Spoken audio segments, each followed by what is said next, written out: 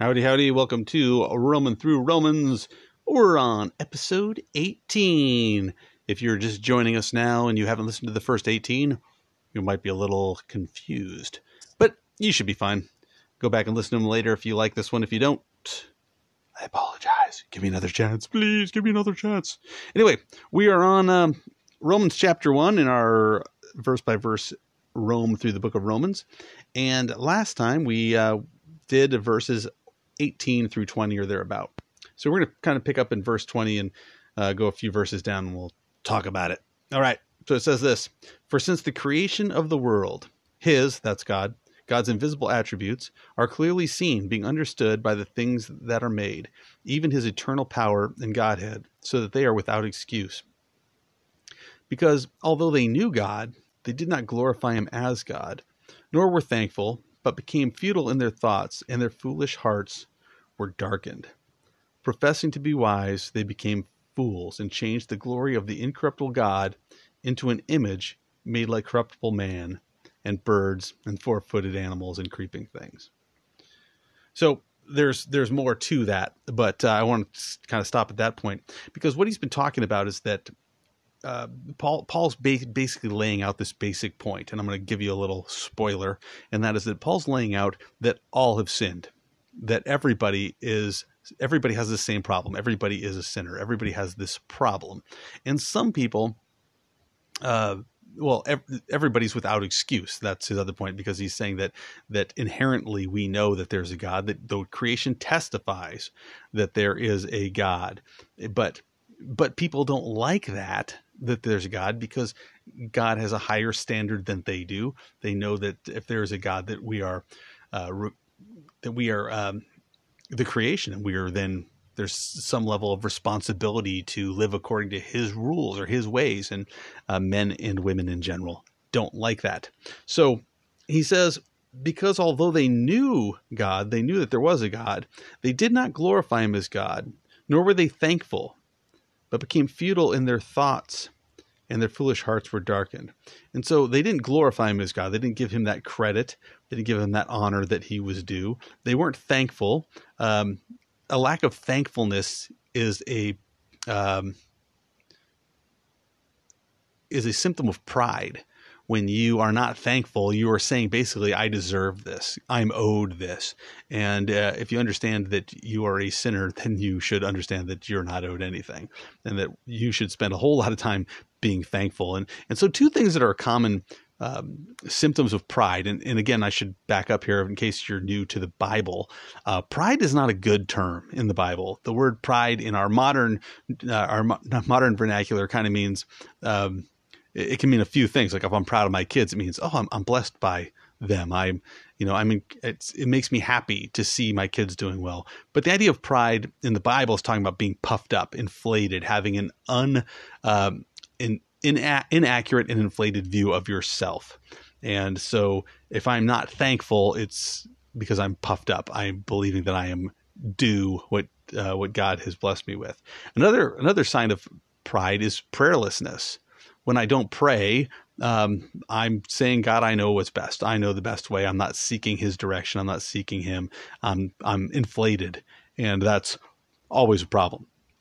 So he says, because they knew God, they did not glorify him as God, nor were they thankful, and they became futile in their thoughts, and their foolish hearts were darkened. And so he starts talking about how this pursuing or this denying of God, they know that there's a God, and yet they stuff it down, cover it up. And this is the thing that we need to understand, is that God gives us our way. If we want to say no to him and we continue to, he'll let you. And this is a scary thing. If you continue to say no to God long enough, he'll let you. God is not going to make you serve him. He's not going to make you love him. He's not going to make you spend eternity with him. And God will give you your way. And that's a frightening thing to me, because, man, I've wanted some dumb stuff over the years. And so he says that they were futile in their thoughts, and their foolish hearts were darkened. You know, that the more we embrace sin, the more we do it, the more it darkens, that we just get darker. And he says this, verse 22, professing to be wise, they became fools. And this is one of those things, again, that I think we see it in our modern day, that those people that are intellectual and hold themselves up and are maybe held up as these great intellectuals are often the ones who are saying that they're atheistic because they're not.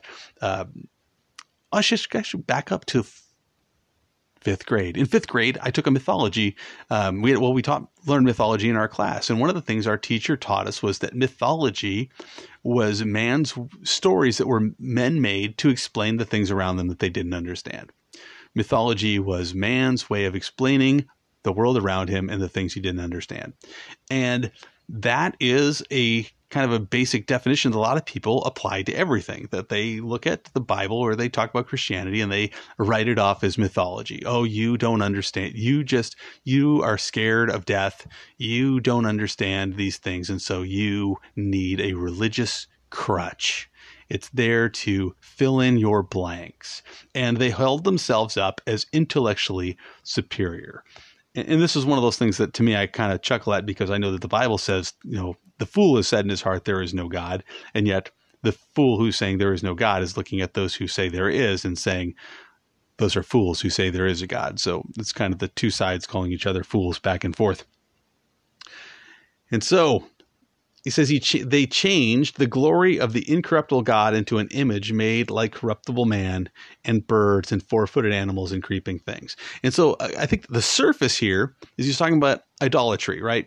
Rather than worshiping an invisible God, they worship something that they can relate to. The strength of the cow, or the eagle who flies through the sky, or the gentleness of the lamb, or whatever else. They're six-armed, 12-breasted fertility goddess. Whatever it is, they create these gods in the images of these other things. But I think there's even larger than creating, like the idea of statues, is the more dangerous idea of creating your own God. And that is having not a God whose image you're created in. That was an awkward way of putting it, because the Bible says we're created in the image of God, but rather creating a God in your image. And all kinds of people do this. You may have done this. I know I've done this in my life, where my ideas or my thoughts about God were not from the Bible. They were from just my ideas. Years ago, I went and saw the movie Ghost when I was in college with one of my friends. And when we were driving out, she said to me, "I think that's how it is." And I said, "You think that's how what is?" And she said, I think that's how it is. Because in the movie, at the end, the bad guys are like carried off into the shadows and the good guys taken up into the light. And she said, "I think that's how it is. When you die, I think if you're bad, you're taken down in the shadows. And if you're good, you go up into the light." And I remember saying to her, like, well, that's great that you think that, but that doesn't mean anything. It doesn't make it true just because you like it. But that's what people do. People do this all the time. I remember talking with a pastor one time, and he was telling me about why he was a member of a certain denomination, a denomination that did not believe in the biblical doctrine of hell. They rejected that idea. And he said, "I'm part of this church because I liked their doctrine of hell." Well, I don't pick my doctrine on what I like. It's what does the Bible teach? What's true?